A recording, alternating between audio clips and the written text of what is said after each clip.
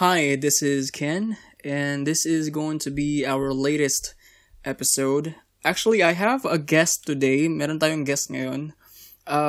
This is a friend of mine I've met.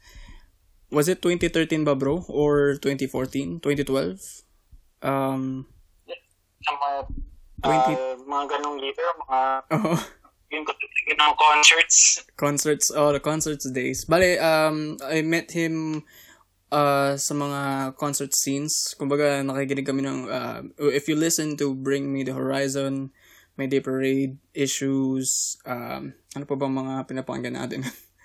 Mga ganun. Mga ganung klaseng banda. That's where I met him. Anyway, let's introduce him. So, this is Glenn. I'm Gandin Gaspilio. I am a pharmacist, graduated in Centro Escolar.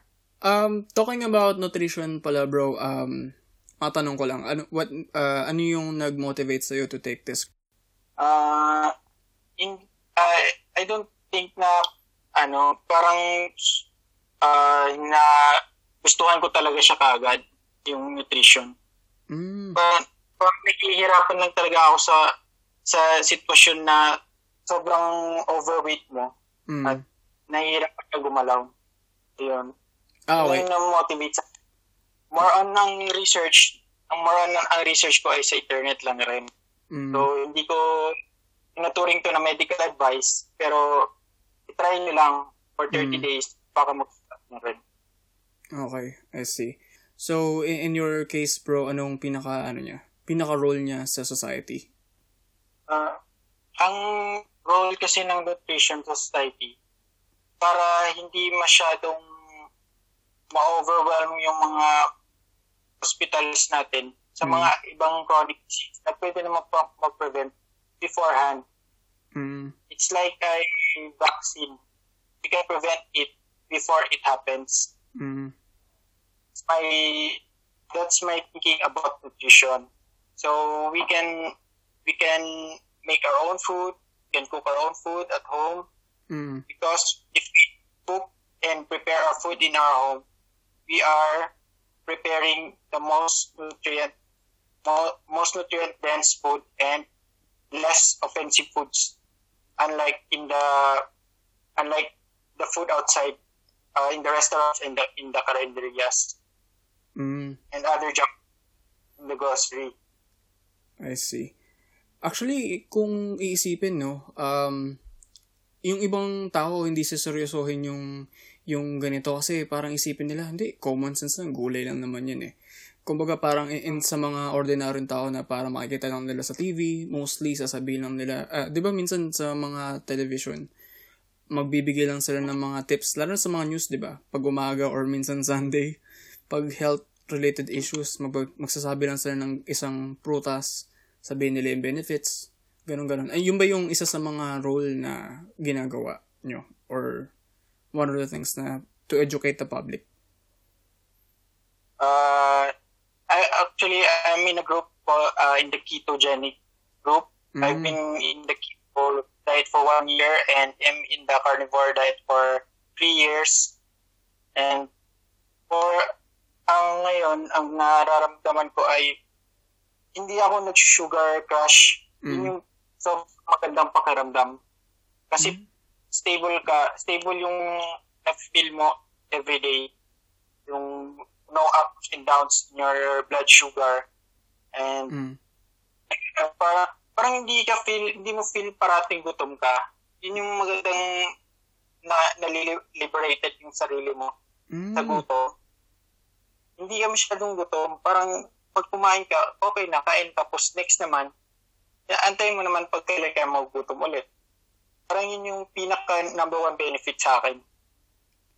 Kasi most of the time, lahat ng tao, parating kumakain, every hour, every minute, ganun. So, I hate that way of eating.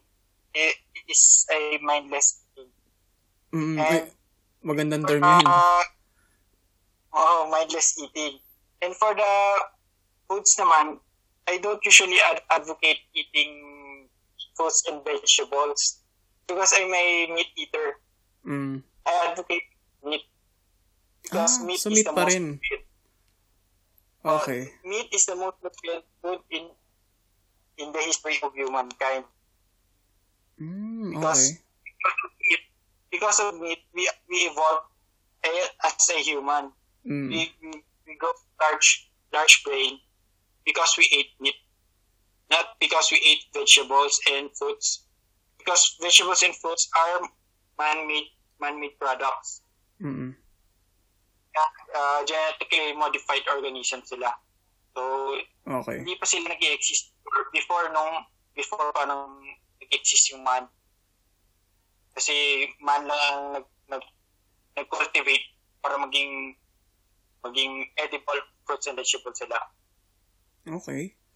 So sa'yo naman, in your case, meat is much healthier than fruits and veggies.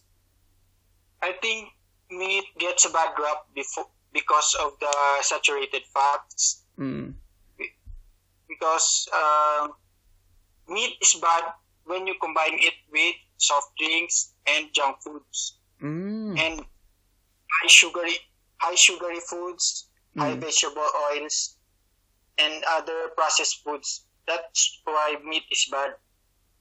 But meat is not bad if you are eating meat just at as it is. I see. Tsaka napansin ko pala, talking about meat, no? Naisip ko lang nung ini-explain mo to. Naisip ko, oo nga naman, bakit yung mga lion, bakit yung mga aggressive predators natin? I mean, ewan ko kung mali tong analysis ko. Kasi, aminado ko, I'm not an expert on this. Pero, naisip ko lang, ba't yung mga lions, di ba? I mean, I don't think they eat fruits or veggies, pero they can literally attack and even chase yung mga sobrang bilis ding animals na tutuusin hindi kayang habulin ng tao. Di ba? Na kaya lang patayin using an arrow or using a gun. Pero kung tutuusin, they have this strength to chase fast animals or prey. Medyo connected ba dun? Yes. I base my ideas on anthropology. That's why I'm convinced that humans are carnivores because humans don't have claws, don't have fangs, don't have big muscles. If we compare humans to other animals, we are relatively so weak animals without tools. We evolve our brains because we have tools. We can access meat because we have tools. That's why we can kill so much bigger animals without any claws and fangs. That's why talo natin yung ibang carnivores dahil yun nga kasi may brain tayo na malaki. Hindi na natin kailangan ng ibang gamit kasi may brain na tayo. Yun yung ating advantage sa ibang carnivores. Tsaka yung digestive system ng tao parang it's not meant to digest fiber. Not meant to digest fiber because we have a stomach, a small intestine, and a short large intestine. Gorillas have a big large intestine because they will ferment vegetable fiber. And cows, ruminants, especially cows, goats, and deer, have a forestomach chamber. They ferment the plant fiber through the bacteria. Actually, ngayon ko lang nalaman to, pare. Ngayon ko nalaman to, Yeah. Okay. That's why animals, ruminant animals, they digest their food through the microbes in their stomach because they ferment. Unlike the carnivores, they don't ferment any plant fiber. They all absorb the meat in the small intestine. Kasi kailangan nating i-digest na maayos yung meat through the small intestine. We cannot ferment you cannot ferment vegetable fiber because it's too hard for the stomach. Okay. Matanong lang.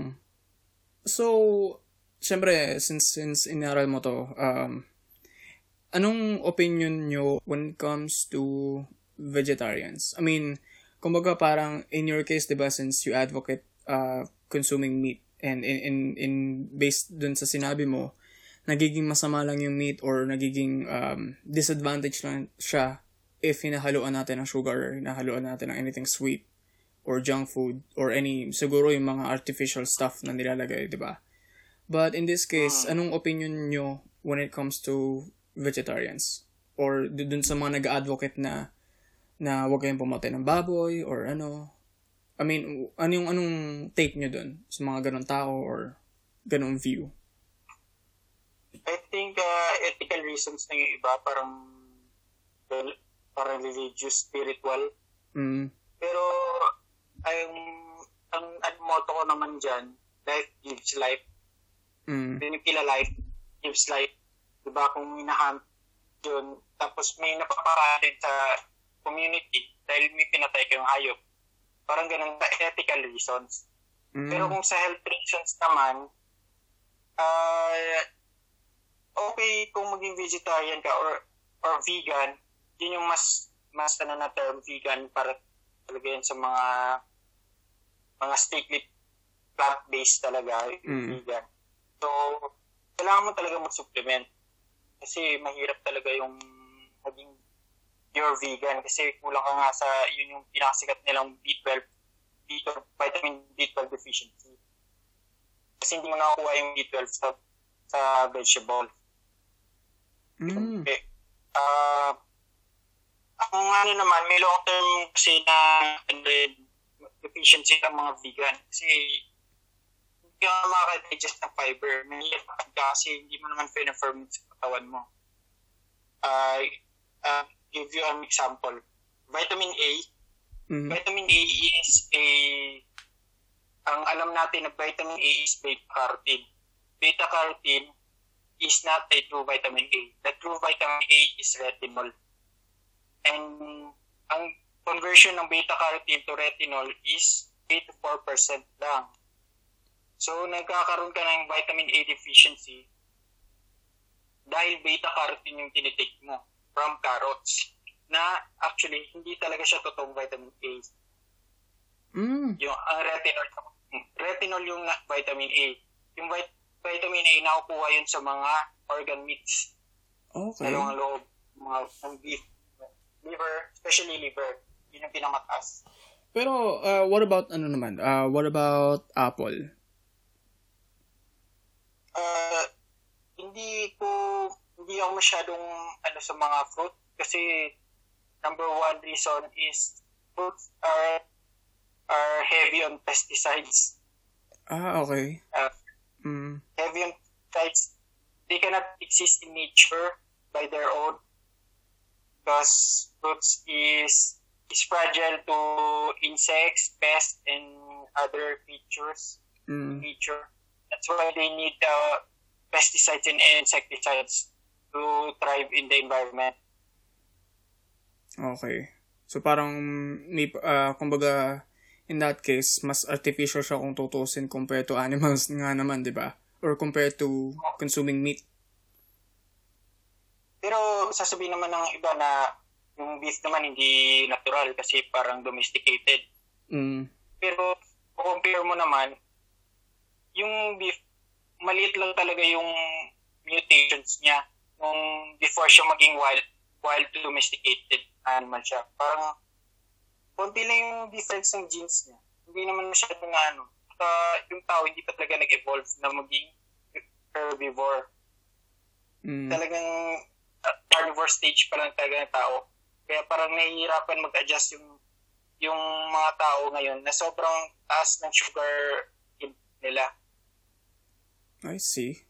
Actually, parang ngayon ko lang nalaman to be honest. Iba talaga. Kasi, diba, mostly, I'm not sure kung in your case, pero in my case kasi, diba, mostly pag sa school natin or sa high school or college, mostly pag napag-uusapan yung nutrients or pag napag-uusapan yung pagdating sa pagko-consume ng food. And like I said before, pagdating sa mga TV or internet, mga ganyan, they always advocate consuming vegetables and fruits. And sometimes mas nabibigyan ng spotlight yung mga prutas na hindi common dito sa Pilipinas. I'm not sure if it's just a form of advertising lang para sa atin dahil wala tayo nun. Para lang dumami yung exports or imports. But mostly, laging nasa spotlight yung fruits. Or kung hindi man yung mismo mga vitamins or tablets na ina-advocate nila.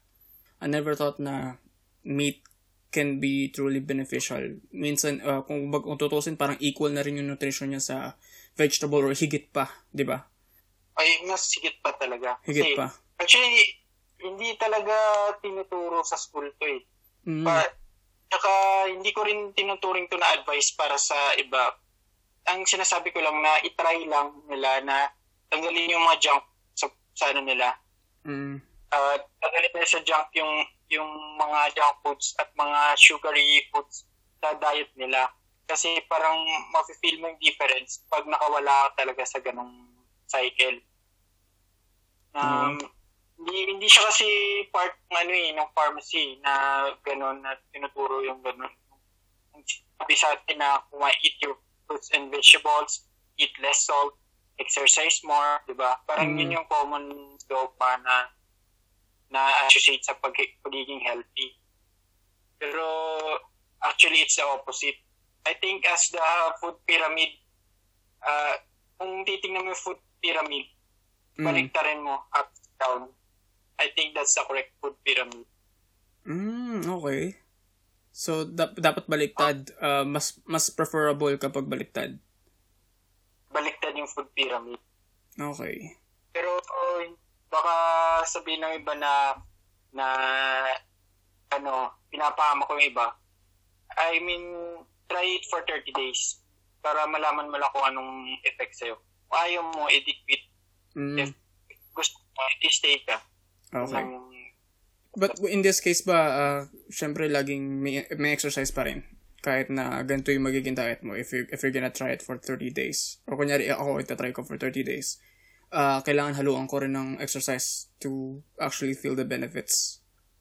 Ang problem ko kasi pag mag-e-exercise ka, pag sobrang wala kang motivation na mag-exercise, hindi ka talaga makapag-exercise.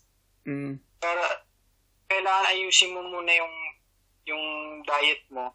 Tapos, kusa ka na lang mag-exercise dahil malakas ka na. Okay. Kumbaga, hindi siya yung hindi parang pagsasabayin mo or may uunahin ka. Kailangan yung diet mo muna yung unahin mo. Unahin mo muna yung diet mo kasi kusa ka na lang mag-exercise pag maganda na yung pakiramdam mo. Hindi yung masama yung pakiramdam mo tapos mag-exercise ka. Wala rin. Parang nakakapagod lang rin.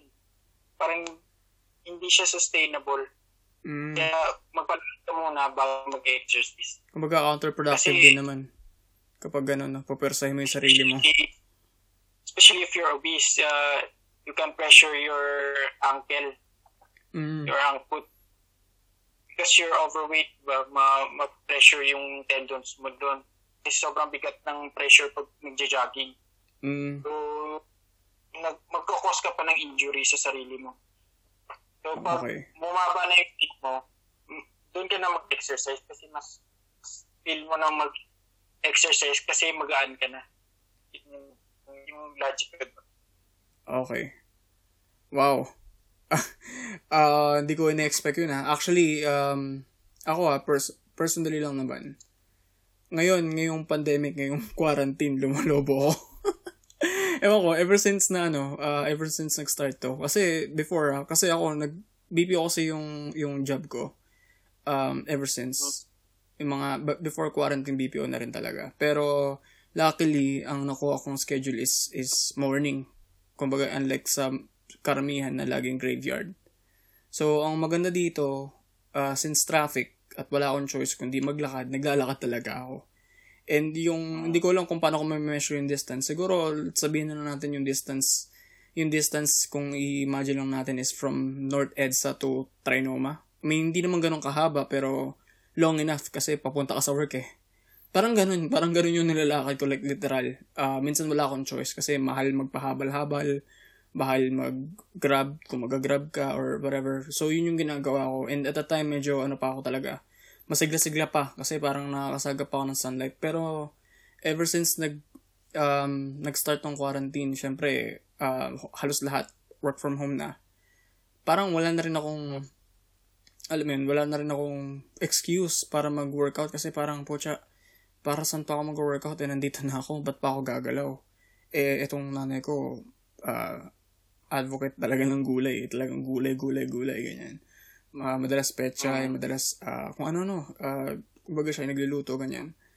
And, syempre, first time mong narinig to sa'yo, when it comes to consuming meat. Actually, narinig ko na rin ato to sa pinsan ko, but nag-experiment pa ata siya, or for all I know, nag-experiment pa siya. Pero, I heard it from you, since ito yung field mo, and, iba na tuloy yung naging outlook ko, na it's not really just about fruits and veggies. Kumbaga, hindi lang ito yung Kasi, I'm not sure kung kilala mo siya. Yung nanay ko kasi, nag-a-attend ng mga, tawag dito, yung mga seminar, mga doctor din to I'm not sure kung if you know Dr. Tam. Siya yung mga isa sa mga doctors na nag-advocate ng veggies. Actually, siya yung gumagawa ng mga juices, diet, kumbaga literal na diets talaga, na purely kamote, purely anything na gulay. Tapos, kumbaga parang ang goal nito, or ang goal niya is ilihis, hindi may ilihis parang binibigyan niya ng ibang option. Yung may mga cancer, yung mga talagang may terminally ill, tama ba? Yung mga ganun term na talagang life-threatening na. Ito yung ina-advocate niya para magkaroon ng hope. At the same time, hindi gagastos ng sobra. Pero legit na doctor siya. So, I'm not sure although marami na rin atang testimony na nagwo-work. But again, never niya ina-advocate yung meat because to him, consuming meat is not only bad for your health, pero at the same time, parang pumapatay ka ng hayop. Kumbaga yung mga, di ba, yung mga, in that kind of outlook. Ethical. Ethical vegetarians and ethical vegans. Pero in your case, talking about cancer, talking about illnesses, kasi nabanggit mo to sa akin, di ba? You would like to discuss about diabetes and all. Kailan nagiging dangerous yung pag-consume ng meat? Like you mentioned before, consuming sugar, consuming junk food. Paano mo, ano pa yung mga nagiging danger? Or paano naglilid to sa colon cancer, mga ganun? In your take. Before that, sinasabi ko, hindi ako expert dito at talagang karamihan lang talaga research ko ay sa internet lang. Mga idols lang talaga akong doktor pinapakinggan dahil mahilig rin ako sa podcast. Ang mga ganitong, yun nga, yung meat, nagiging masama lang siya kasi talagang nakakahalo kasi siya sa ibang kunwari, processed meat. Masama yung meat dahil yung kinakain mo naman parati hotdog, kaya bacon. Diba? Ang ina-advocate ko kasing pagkain ng meat, yung kumain ka ng steak, ng ground beef, ng organ meats, ng alamang loob. Ganun. Parang nose to tail na carnivore. Yun yung ina-advocate ko. Okay. Hindi naman sa lahat ng tao affordable yung meat kasi sobrang high value na food yun. Ang advice ko lang na don't mix fat and carbs. Yun lang yung pinaka-importante. Don't mix fat and carbs. If you're doing high carb and high protein, don't add in fats. If you're doing high fat and high protein, don't mix in carbs. Because fat and carbs will create damage to your body. Yun. Kung example, high carb and protein, kunwari, rice and lean meat lang. Kunwari, pork chop ka, fish and rice, yun, rice and pork chop, rice and chicken. Yun yung mas approachable, tingin ko mas approachable sa karamihan ng Pilipino. Mm. And you eat 3 times a day, no snacks. Yun lang yung parang feeling ko sa iba kasi sobrang boring talaga. Ay, kakain na ako ng breakfast, pork chop, tapos lunch, gano'n naman ulit, tapos dinner, gano'n. Parang hindi ko na masyadong iniisip na kailangan, ay, dapat iba-iba yung pagkain ko everyday. Yun. Dapat, yun lang, parang monotone lang yung pagkain mo. Parang hindi masyadong iniisip. Parang kakain ka lang, galing ka gutom, parang yun, kung mag-high fat ka naman and high protein, sa advice kung kumain ka ng steak or ground beef, pwede mo siyang gawing burger or lagyan mo ng butter or ng may beef fat. Ako, ang usually kasi kinakain ko burger and beef fat. Usually kung may pera pa, steak and beef fat. Yun, hindi masama yung meat as long as hindi mo hinahaluan ng ibang junk food. Kasi nagiging associated yung meat sa sa mga fiesta eh. Usually maraming fiesta. Eat all you can. Anong kasabay ng meat? Yung mga desserts. Diba? Tapos may soft drink parate. Yun yung nagiging bad rap ang meat eh. Dahil doon na may mga kasamang ibang Tapos isisisi nila sa meat. Isisisi nila sa meat na yun yung nagkakos sa kanila ng mga health nila at ng mga ng masama pakiramdam nila. Pero actually, hindi naman siya masama talaga. Kumbaga talagang harmful pa talaga yung sugar, yung sugary drinks, sugary desserts compared dun sa meat talaga. Kumbaga, kasi mostly ang iniisip ng karamihan, at least in my case, pinag-iisa nila to eh. Parang pinag-iisa nila yung maraming sugar, sobrang fats. Pero for ordinary person or katulad ko, syempre, may idea naman ako kung ano yung protein, may idea naman ako kung ano yung fats or carbs. Pero paano natin to nasa-simplify pagdating sa mga madla or sa masa? Paano nila malalaman yung or ma-differentiate kung ano yung protein, ano yung carbs, ano yung ganto, or paano nila mababalance ano yung dapat hindi na dapat i-include or medyo harmful na. Meron bang parang format or table na kailangan sundin or anong oras? Kasi di ba may mga ganun yung mga, hindi ko alam, siguro yung mga artista or yung talagang nagiging models, di ba? Meron silang program pagdating sa pagda-diet na kailangan sundin para lang ma-maintain yung shape nila. But in this case, may binanggit ka ata kanina na parang pag high yung carb or high yung fat, dapat ganito. Paano yun? Paano yung execution nun? Pag high carb, high protein, yun lang yung sinasabi kong pumili ka lang ng meat mo anong gusto mong meat. Pero mas talagang kung gusto mong mas superior yung meat mo, go for beef. I think beef is the most superior in all domesticated animals. If you can other wild animals, then eat that. You cannot eat domesticated animals, just like beef, pork, and chicken. You can get that. Just eat rice and meat. That's my advice for high carb and high protein. If pag high fat naman and high protein, yun yung cheese, beef fat, butter, or kung hindi okay sa yung coconut oil, mga ganun.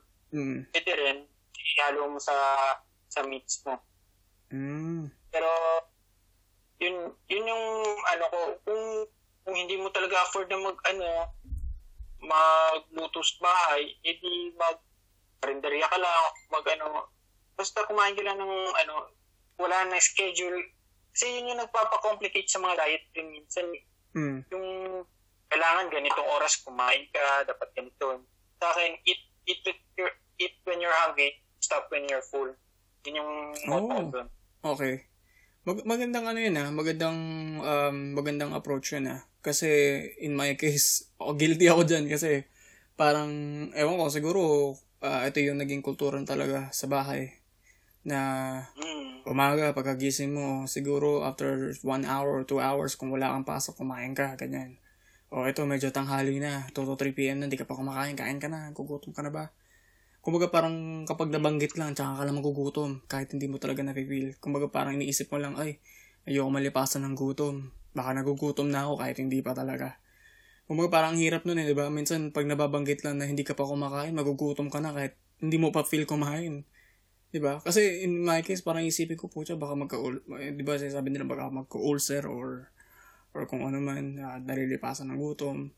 But in this case, maganda rin yung approach siguro na dapat kumain ka lang kung kailan ka talaga gutom. And ikaw lang makakapagsabi nun. No?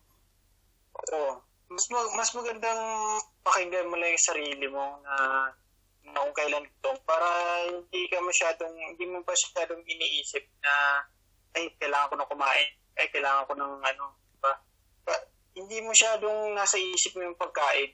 Mm-hmm. Pero magiging nasa isip mo rin yung pagkain kasi sobrang hirap na talaga i-prepare. Yun yung disadvantage. Kasi mahirap siyang i-prepare. Kasi hindi talaga sa ibang tao na magluto ng pagkain, tapos siya diba? Parang hindi masyadong convenient. Pero sa akin naman, mas convenient na hindi ka kaya mo hindi kumain ng isang araw. Kung talagang kunwari sa isang lugar ka, so ayaw mo ng pagkain, tapos wala ka ng ibang makain, hindi antayin mo na lang umuwi ka. Kaya mo yun. Kasi meat yung kinakain mo, parang nasanay yung katawan mo na antay ko lang yung meat sa bahay para doon na lang ako kakain. So, mas prefer mo na yung gano'n, kunyari magka-camping ka, magbabakasyon ka, tapos either walang time or walang resources to magluto dahil time consuming. So in this case, for example, magkakaroon kayo ng team building or magkakaroon kayo ng outing ng mga kaibigan mo, hindi ka kakain. Actually, kung mga ganong team building naman, marami naman time kasi, pero kunwari sa trabaho, kunwari nag-overtime ka, sobrang gutom mo na. Parang kaya mo pang antayin na bumiyahe at para umuwi, para kumain. Kaysa naman kumain ka sa labas. Kapag parang hindi nakaka-satisfied na kumain sa labas, tapos onti lang nakakain mo . Mas okay pa rin sa bahay. Kasi mas nakakatipid rin kasi, tsaka naiipon mo yung pagkain mo. Parang gusto ko ng 1 kilo nakakain mo. Sa labas hindi mo magagawa yun. Sobrang mahal pa ka mo, di ba? For a small amount of food na halos hindi naman kadalasan nakakabusog, sobrang mahal pa. Di ba? Kumakain lang ako twice a day. Twice a day ako kumakain. Lunch and dinner lang. So, walang snacks, walang kahit anong uya. Pero in this case, kahit twice ka lang kumakain sa isang araw, nakakapag ka naman. Syempre, pandemic, bawal lumabas. Pero may mga times naman na nakakapag-workout ka or may energy kang mag-workout kahit 2 times ka lang kumakain. Hindi naman parang nakaka-deplete ng energy or parang feeling mo hindi pa enough. Parang, kasi diba sasabihin nila, pag ulang ka sa pagkain or hindi ka man lang kumain ng prutas, sasabihin nila, kumain ka muna bago ka bago ka mag-jogging, bago ka mag-bike. Diba may mga ganun . Ang problem kasi sa carbohydrates is madali siyang ma-burn. Ang pag kinain mo siya, nabuburn mo siya kaagad. Unlike sa mga fat and protein, pang matagalan, para naka-slow burn yung yung pagkain mo. Ganun pala yun. So, ibig sabihin, yung sinasabi natin carbs is kanin to, di ba? Mabilis matunaw. Actually, mga rice, 2 to 3 hours, 2 to 4 hours, ganun. Wala na parang feel mo na gutom ka na ulit. Para kasi sobrang bilis i-burn ng carbs. Okay. Unlike sa fat and protein. So, ito na yung ito na explanation kung bakit mostly yung mga nagbo-bodybuilding, lagi nila sinasabing yung mga protein shake. Kumbaga diba, minsan may mga ganun silang term. Protein shake, o kaya any protein. Lagi mo marinig yung word na protein. Talagang recommended. And ito na siguro yung explanation kung bakit. Kasi nga, hindi siya mabilis ma-burn. Tama ba? Ang protein, yes. Ang fat kasi ang matagal parang ang value kasi ng fat 9 kilocalories per gram. So kung makakakain ka ng 1 gram ng rice, tapos 1 gram ng fat, para twice na yung energy na kukuha mo sa fat kaysa sa carbs. Kasi 4 over 9 eh. 9 kilocalories yung fat eh. So, kakain lang ako ng 100 grams ng fat, okay na ako for the day. Kahit mag-fasting na ako, parang kaya-kaya na.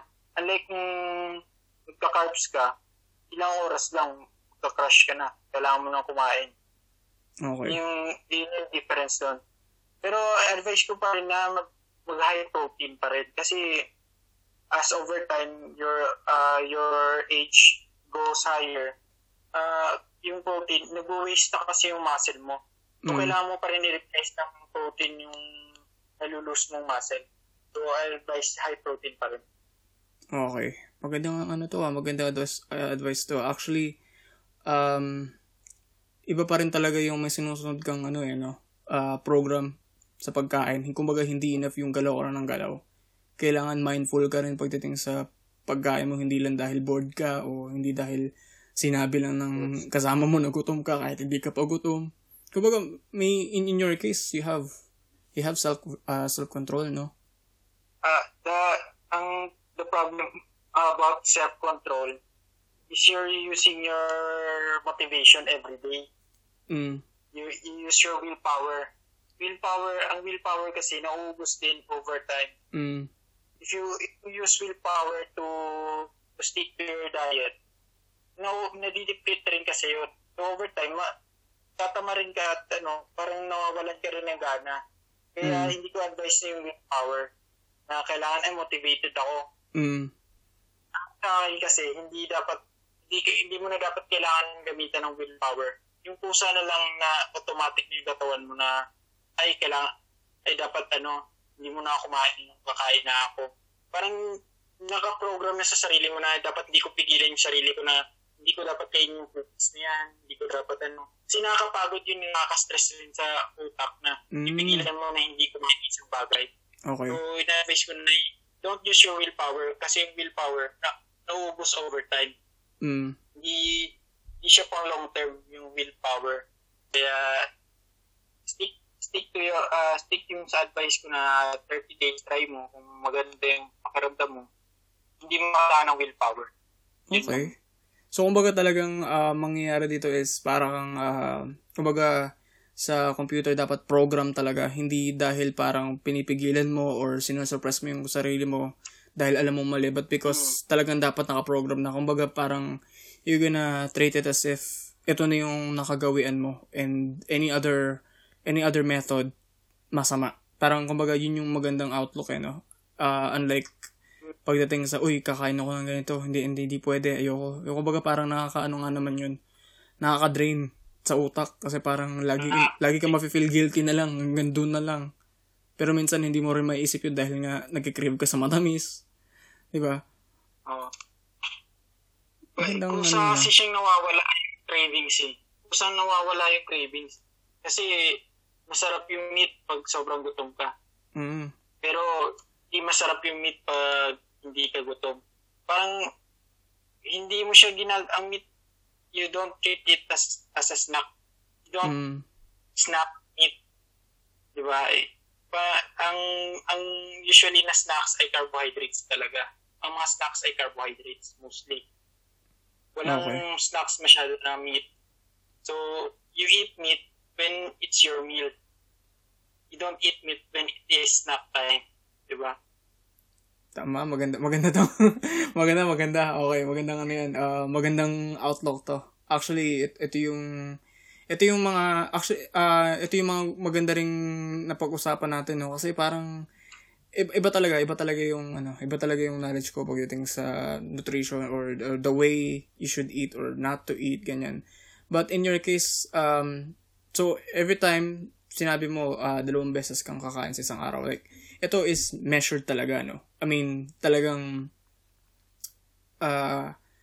sinusukat mo ba to or talagang may ka na talaga? May format ka na talaga pagdating sa mga kinakain mo kasi 'di ba sinabi mo halos meron kang fixed amount of food na kinakain every day. Kumbaga sukat mo rin to kung tutuusin. ay nagluto lang ako ng sobra na pagkain. Parang magpa-fry ako ng 4 na pork chop. Parang kung may matitira, i-rep.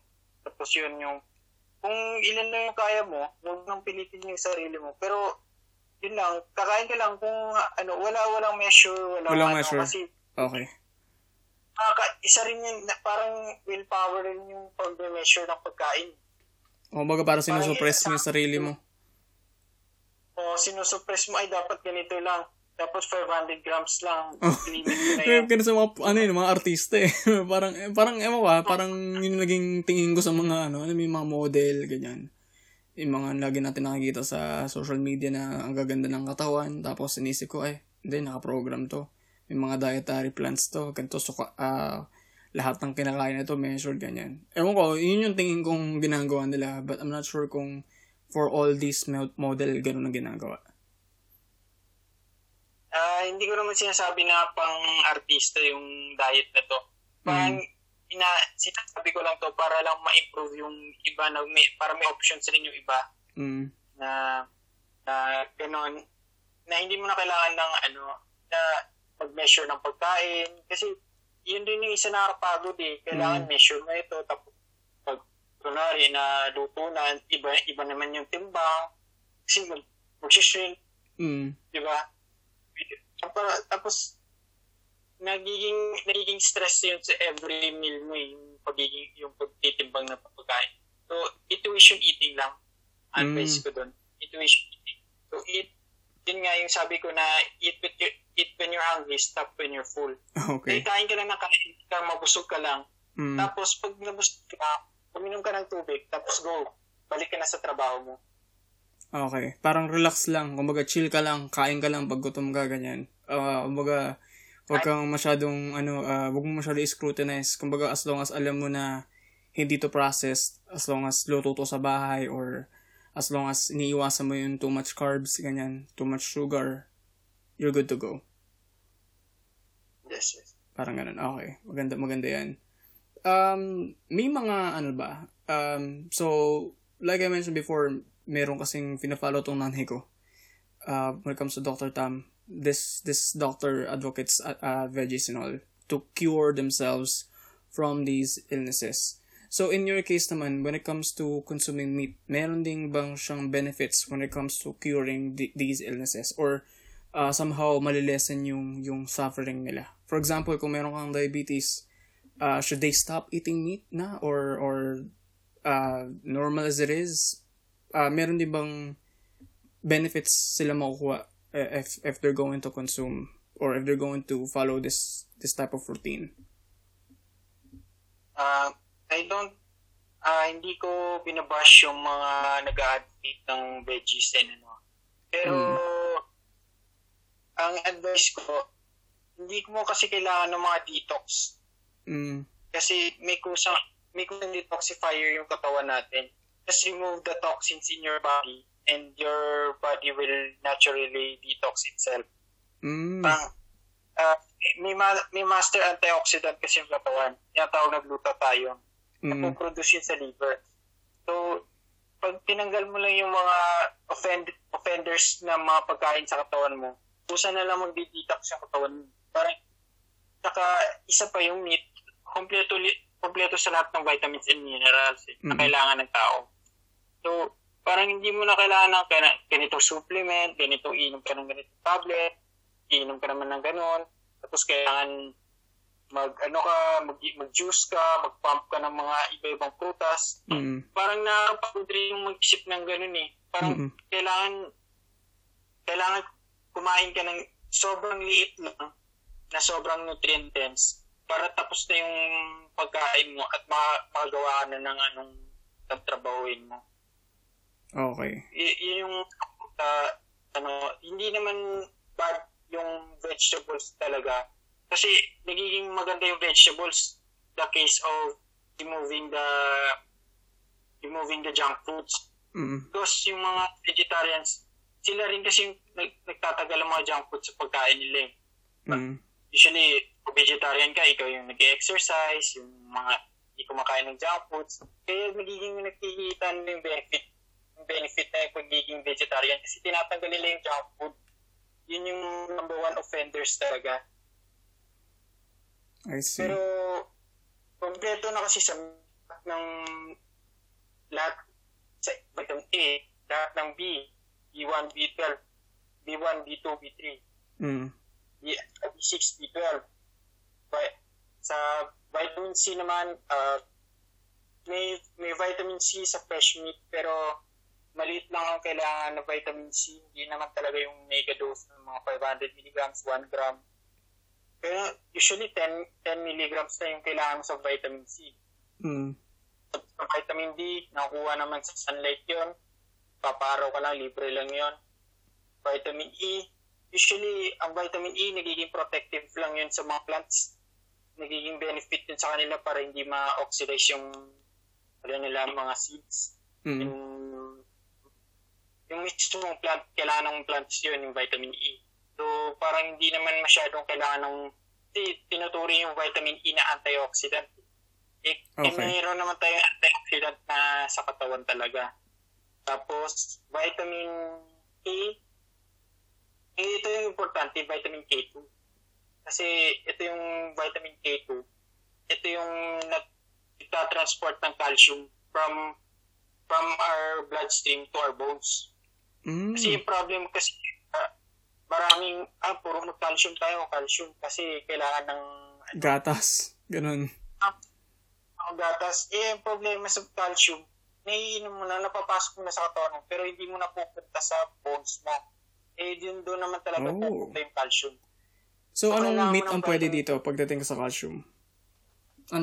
What type of food or anong meat ang pwede mong kainin to get this? Ang advice sa K2, kumain ka ng eggs, egg yolks, and cheese. I mean, yung cheese na, yung fermented products na sa K2 yun. Kasi, yung katulad ng mga, yung cheese, tapos yung mga natto, alam mo yung soybean, fermented soybean, yung mga mataas sa K2. Yun yung magandang K2 para sa mga vegetarians. Basta anything fermented, kasi tumataas yung K2 level pag fermented yung food.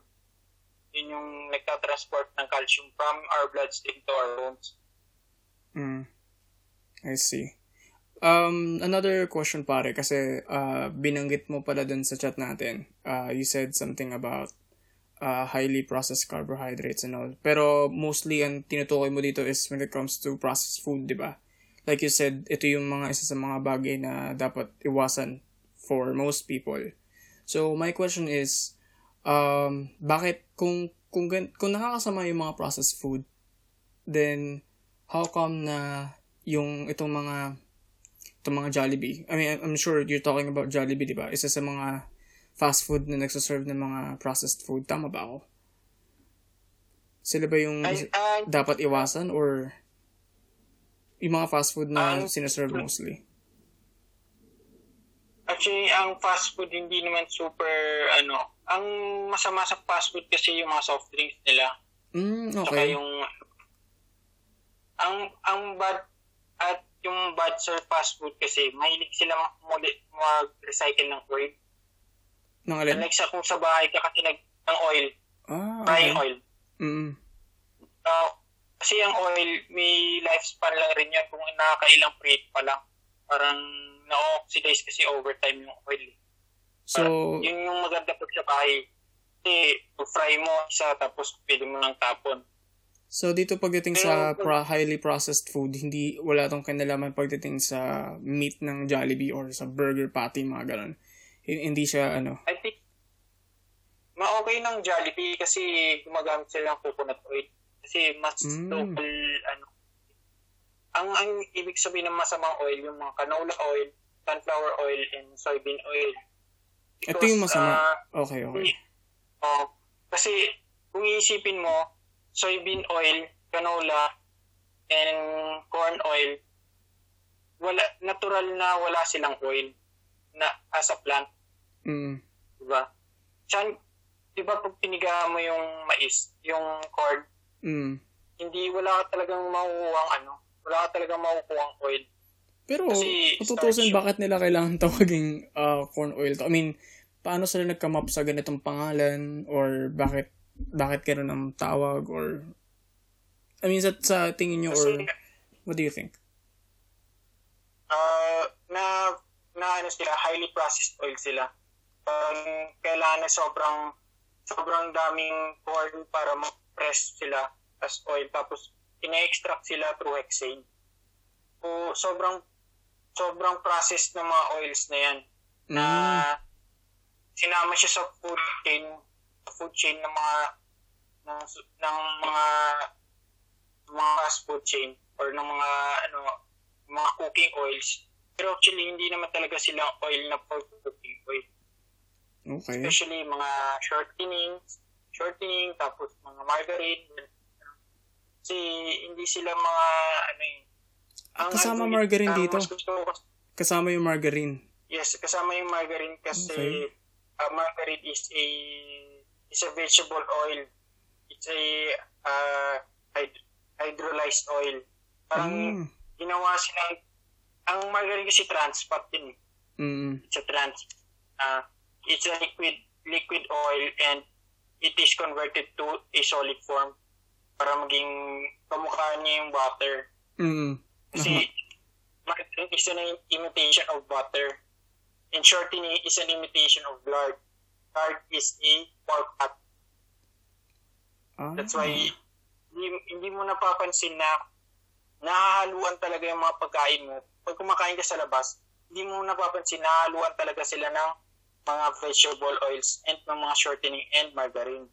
Kasi nakatago na sila sa pagkain eh. So hindi mo na makita. Oo. Costing talaga.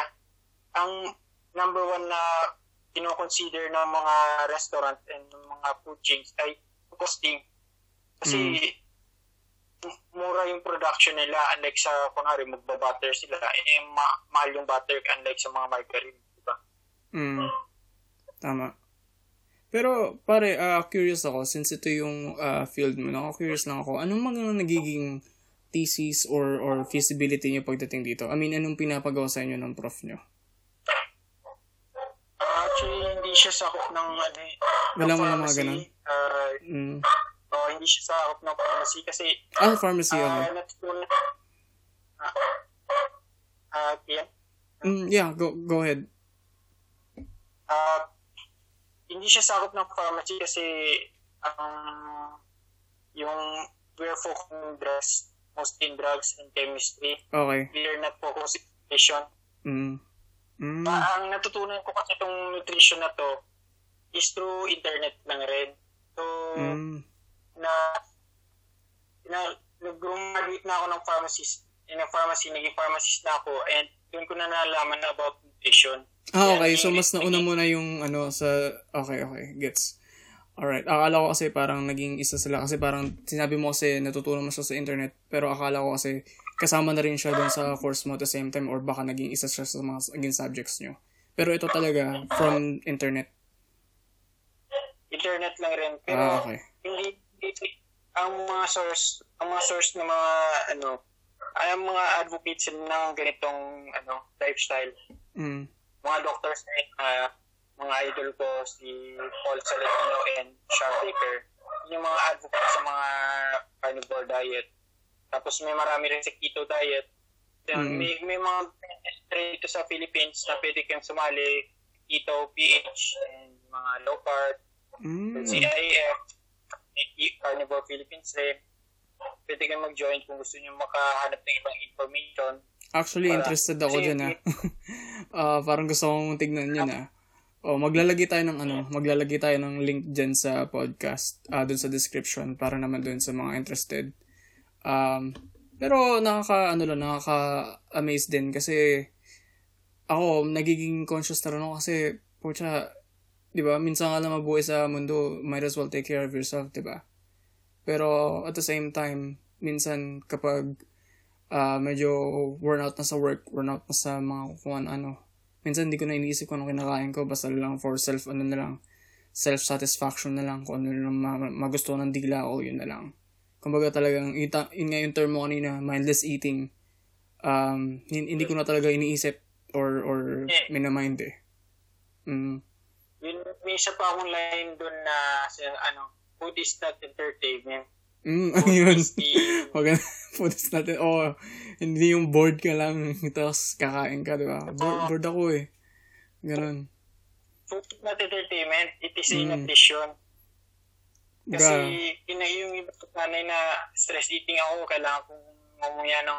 Parang nagiging yun yung mindless eating eh. Kaya talagang pag nagma-mindless eating ka, hindi mo napapansin na sobrang dami mo ng calories na kakain. Tapos usually, ang kinakain sa pag mindless eating, yung carbohydrates, highly processed carbohydrates. Usually, especially watching a movie, you're eating popcorn. Watching a movie. That's mindless eating. Ayun. Yun yung pinaka talaga. Yung parang hindi kompleto yung movie experience mo pag wala kang nakaamoy o nangunguha yung popcorn, di ba? Kumbaga yun yung formula lagi eh. Tama. May nga yung isa sa mga bagay na need to pay attention to. Pero buti hindi ka, kasi di ba, mostly kapag nagmumall tayo, buti na kukontrol mo in your case. Kasi diba, for sure, kapag dumadaan tayo sa mall, daming restaurant, minsan, if you're with your friends, I mean, how do you handle that pala? Kunyari, mayaya ka ng friends mo, kumain sa ganito, and then what if they have a different outlook pagdating sa diet? Paano ka nakikisabay? I mean, curious lang ako, how do you nakikisabay ka rin by eating the same food, or do you bring your own food? What do you tell them? Ang number one strategy ko pag gumagala, kumain ka na before ka umalis. Tapos para pwede ka na mag-fasting. Pwede ka na mag-fasting kayo. Or kung kainan rin naman ang pupuntahan, or kunwari fiesta or birthday, kami na may choices rin doon eh. Pwede naman kunin mo lang yung meat. Talagang mag-meat ka lang doon. Or kung no choice na talaga, kunyari pag mall, ganyan, sa mall. Kung sa mall, kung pwede namang iwasan, kaya mo rin naman sa mall eh. Parang extra naman yun eh. Pero talaga kung dinner talaga, lunch or dinner, talagang no choice ka na, okay na lang, kumain ka na lang. Kasi hindi naman importante yung kinain mo for the day. Mas importante yung kinakain mo after nung kumain ka ng cheat day mo. Okay. Kumbaga parang pinalagpas mo lang. Kumbaga ngayon lang to kasi minsan lang lumabas, diba? Minsan lang magkayaan. Pero after nun, kailangan back to ka dun sa routine mo. Kumbaga back to the routine. Parang ayaw mo rin na mag-stay na gano'n, yung parang nasa cheat day ka lang rin parati kasi hindi maganda sa pakiramdam mo. Hindi ako everyday, parang hindi na rin nasasanay yung katawan mo na kumain ng magpipizza na kayo. Next day ba magpipizza ka rin? Hindi na, kasi parang hindi na maganda sa pakiramdam. Tsaka mga addict ka na nun eh. Baka hirap ng tigilan yun. Kasi parang syempre diba pag masarap, iba lasa, parang magkikrave ka na pag dumalas-dalas na, diba? I mean, in my case, ang hirap ng pigilan eh. Parang, sarap to okay to Eto nga, bili nga ulit ako. Mga ganun. Question ko lang. Pagdating naman sa mga, let's say, family mo, I mean, ganun din ba ang outlook ng family mo, or do you educate them? Kasi, diba, syempre, when it comes to family members, we care about them. Lalo na kung matanda na ganyan. How do you tell them na, sobrang carbs yan? I mean, how do you, di ba nga, pangit sabihin na motivation eh, pero parang how do you tell them na ito mas magandang option? How do you tell your family? Ginagawa ko lang rin simple. Yung routine. Just buy foods in the public market. Yun lang. Yung ano makita mo sa public market, yun yung lutuin. Yun na yun. Huwag kang bumili sa mga groceries or sa mga usually yung mga preserved food ay yung mga highly stable, shelf stable food, yung mga processed food. Okay. Just eat real food. Yun lang yun. Kumbaga, hindi naman masyadong restrictive. Kasi, di ba, pag mostly, kapag medyo nagigilty ka pa, like we mentioned before, parang pipigilin mo pa yung sarili mo, imbes na mag-chillax ka lang, stick to the, ganyan. Kumbaga, in this case, may simple options lang na dapat dito ka lang bumili, ganyan, para maiwasan mo yung processed food. Usually, mga parents, mahirap na rin mag-add sa mga ganun lifestyle kasi kasanayan na nila for how many years so hindi mo na sila basta-basta na ay magganito ka dapat pero sa parents mo na may motivate mo naman sila, I mean, or wrong term again, pero parang baga na mo naman sila, napapapayag mo naman sila na dapat dito ka lang ganyan.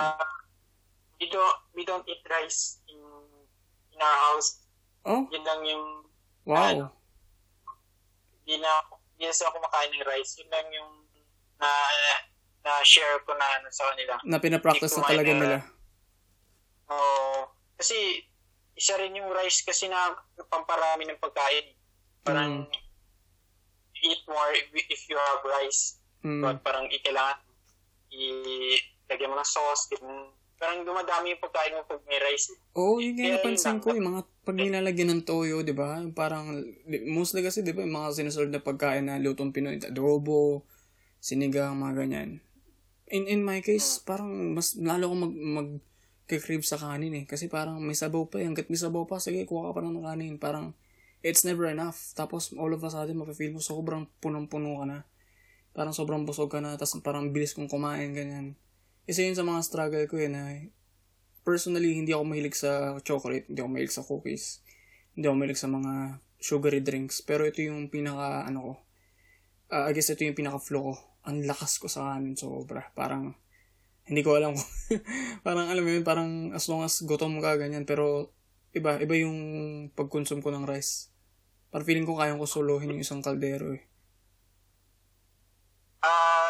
Pag nag-mix kasi yung fat and carbs, nagiging mas masarap yung highly palatable yung food. Diba? Ano bang maisip mong high fat and high carb? Usually, mga desserts, it's high fat and high carb. Donuts, pizza, yun, mga rice with may mantika, ganun, adobo. Usually, adobo, mostly mga adobo maraming taba. Tapos may rice. Nagiging mas masarap yung pagkain, mas dumadami talaga yung pagkain mo. Kaya pag mas palatable yung food, pag mataas yung high carbs and high fat, naging highly palatable yung food, mas napuprone ka sa overeating. Kaya hindi mo nasa spot kung kumain. Kaya kung guro ka ng high carb, just put high carb and high protein. If you're doing high fat and high protein, don't do high carb and high fat because it will promote overeating. Okay. Magandang formula to, pare. And actually, gusto kong interested ako dun sa group na tinutukoy mo and that formula. Kasi parang, kung tutusin, dapat madali siya matandaan. Pero again, when it comes to eating, lalo na kung ako, to be honest, limited lang yung naluluto ko. And mostly, sobrang dali lang. And mostly, mga delata, mga ganun. Parang, ang hirap parang i-monitor. So, in this case, I hope dun sa mga nakikinig sa atin, this is actually really helpful. And, to be honest, dun sa mga past episodes namin, this is really different because we're talking about nutrition in general. But, still, this is interesting kasi in this type of pandemic, we're stuck at home. We're not moving, diba? Hindi tayo lumalabas madalas. Mostly nasa bahay lang, and sometimes bawal pa nga lumabas or dahil takot tayo mahawa. Parang yung diet na lang yung yung diet yung magiging natin.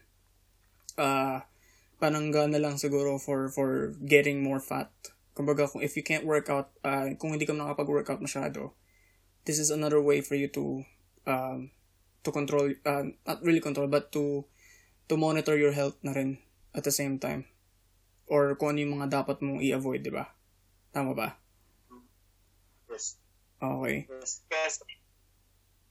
Tanong ko lang pare, nabanggit mo rin pala dito, anong mga latest findings pala? Since you follow this on the internet, you join these groups, ano yung mga recent findings when it comes to eating meat? Bukod dun sa mga nabanggit mo, may mga ano ba, tawag dito?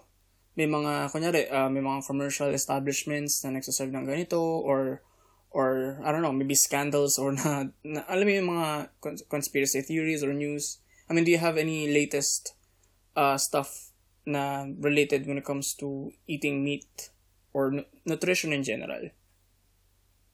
Actually, meat,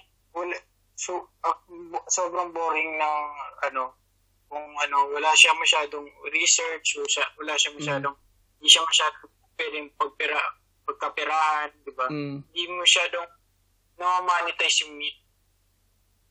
Lahat ng sa agriculture, corn, sobrang mura ng corn pagka nasa agriculture. Pero pag na-process na siya, sobrang high value crop niya na. Parang ganun rin. Hindi siya, yung meat, sobrang underrated niya. Pero pag naging corn beef na siya or na-dilata na siya, parang nagiging high value siya, product. Kaya, wala masyadong research about meat. Kaya, tapos, yun, wala siyang masyadong bagong updates. Yun lang kasi, ancient food. Yun lang masasabi ko. Ancestor lang. Pero dun sa group na sinasabi mo kanina, na gina-join mo, di ba mga doctor sila, anong mostly mga pinopost nila dun? Or anong mga tips or advice na sinasabi nila dun mostly? Like, is it sasabihin nila like, this is one of the things that you can try? Or nagsasabi rin ba sila ng mga recipe? At least, yung mga recipe, ganun. Paano ang mga post na ina-expect nila if in case that we invite these listeners? Magbibigay tayo ng link dun sa description if ever. Philippines? The Philippines? Yes. Or kahit international. Usually, sa Philippines, more on mga success stories and recipes, recipes sa food, tapos may mga macros, ganon. Regarding research, wala masyado kasi weak hindi masyado makapag-compete yung ganong topic sa mga sa mga drugs and other na talagang may randomized control trial. So, kasi anecdotes lang. Tsaka kasi wala siyang specific brand no? Na pagdating sa hindi process or na walang brand. Kumbaga more on siya talaga. Idea. Di ba? Parang siya, method. Anecdotes. Anecdote is testimonials. And testimonials is the weakest form of evidence. Kasi pwede mo ma-bribe yung tao, pwede mo ma-convince lang. So, hindi talaga malakas yung evidence. Kaya, ina-advise ko lang talaga na i-try lang. Try lang for 30 days anong ma-feel. Kasi, tapos, pag nag-join ka sa group, yun, may mga ideas ka na pwede mong itanong na newbie ka para may guide. Kasi, nung nag-start rin ako, wala rin ako makuha ng resource kasi wala pang mga groups. Talagang research pa ako sa internet lang rin kasi wala pang group sa Facebook. Talagang ikaw, usa kang kakapain mo pa yung mga mga macros, mga ganon.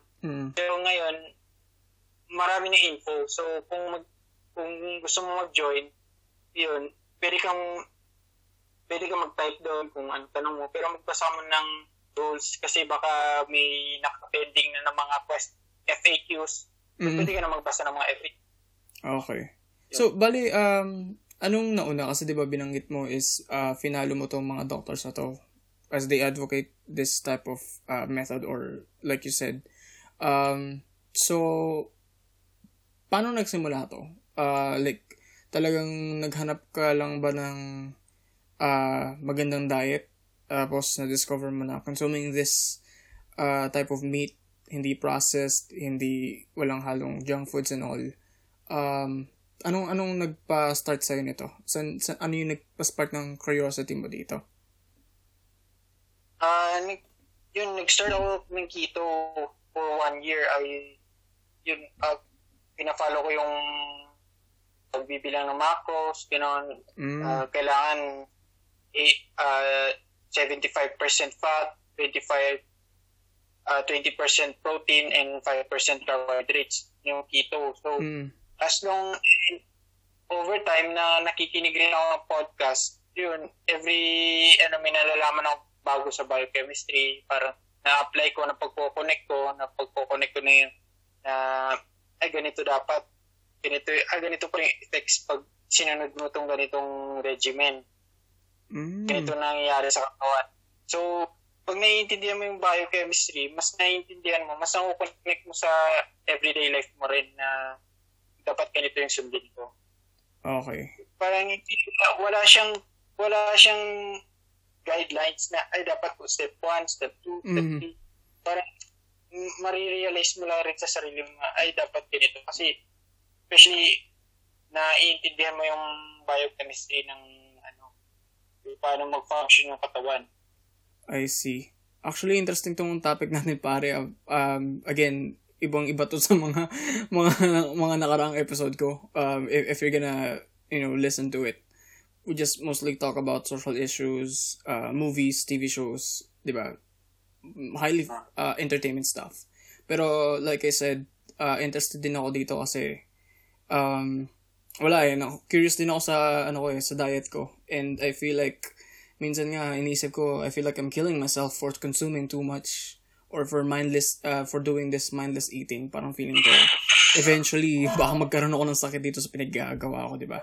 But anyway, again, this is interesting. Tsaka I'm sure to some listeners who are curious about this, helpful po kasi, di ba, wala naman tayo binanggit na brand, di ba? We didn't mention any products to advocate na, bilhin nyo to, ganito. It's like mostly about buying meat in itself.